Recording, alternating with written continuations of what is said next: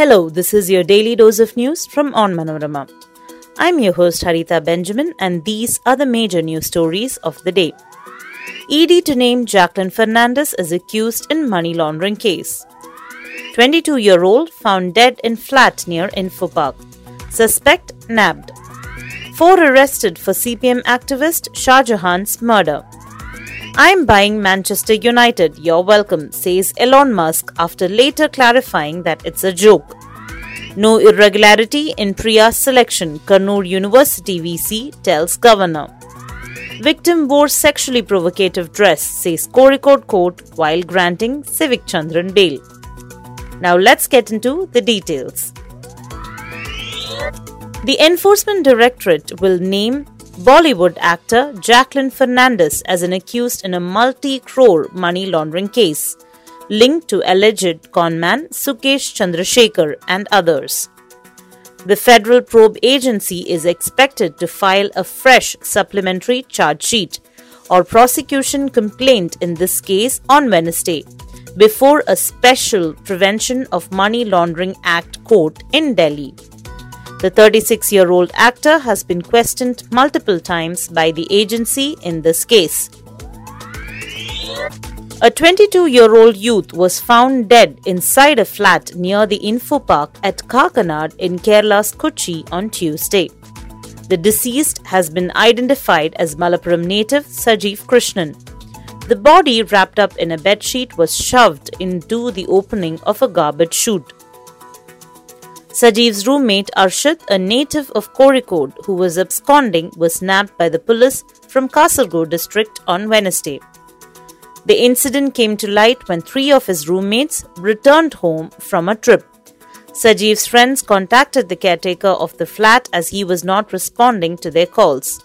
He was found dead after they inspected the flat. The police team probing the murder of local CPM leader Shah Jahan in Palakkad has arrested 4 accused. They were nabbed from different hideouts. District Police Chief R. Vishwanath said local political dispute and personal enmity were the motive behind the murder. Shah Jahan, a CPM local committee member, was hacked to death by a bike-borne gang at Maruta Road on Sunday night. Elon Musk, the world's richest person, said early on Wednesday that he was joking when he tweeted hours previously that he was going to buy the currently struggling English football club Manchester United. No, this is a long-running joke on Twitter. I'm not buying any sports teams. Musk posted when asked by a user if he was serious about buying the club. Although if it were any team, it would be Man U, he added. Some Manchester United fans, disgruntled by their club's declining fortunes of late, had previously urged Musk on Twitter to consider buying the club. The tweet turnaround comes as Musk sees the exit of a $44 billion agreement to buy Twitter, only 4 months after announcing on the platform that he would buy the social media company. In a clarification submitted to Governor Arif Mohammad Khan on August 16, Kannur University Vice-Chancellor Gobinath Ravindran said that there was no irregularity in granting the highest mark to Priya Varghese during the selection process for the post of Associate Professor in the university. The VC said the marks were granted on the basis of Priya's performance in the interview. The governor had put on hold Priya's appointment and had sought a clarification from the VC. Priya, who had the least research score among the 6 applicants, was picked for the post as she was the wife of Chief Minister Pinarayi Vijayan's political secretary K.K. Ragesh, her peers had charged. The opposition has also taken up this charge.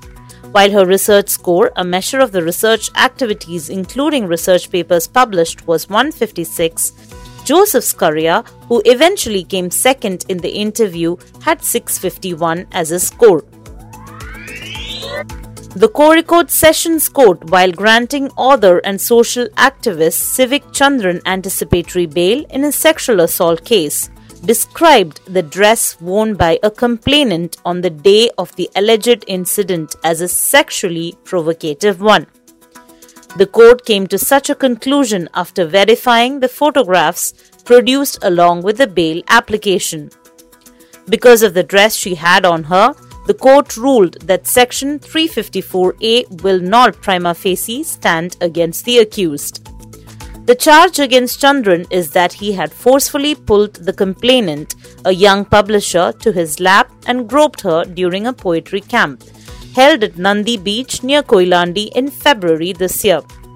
The Koilandi police have registered a case against the accused for offences under Sections 354A2, 341 and 354 of the Indian Penal Code.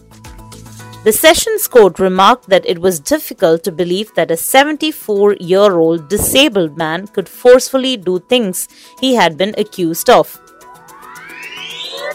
That brings us to the end of today's episode. Be sure to come back tomorrow for more daily news dose.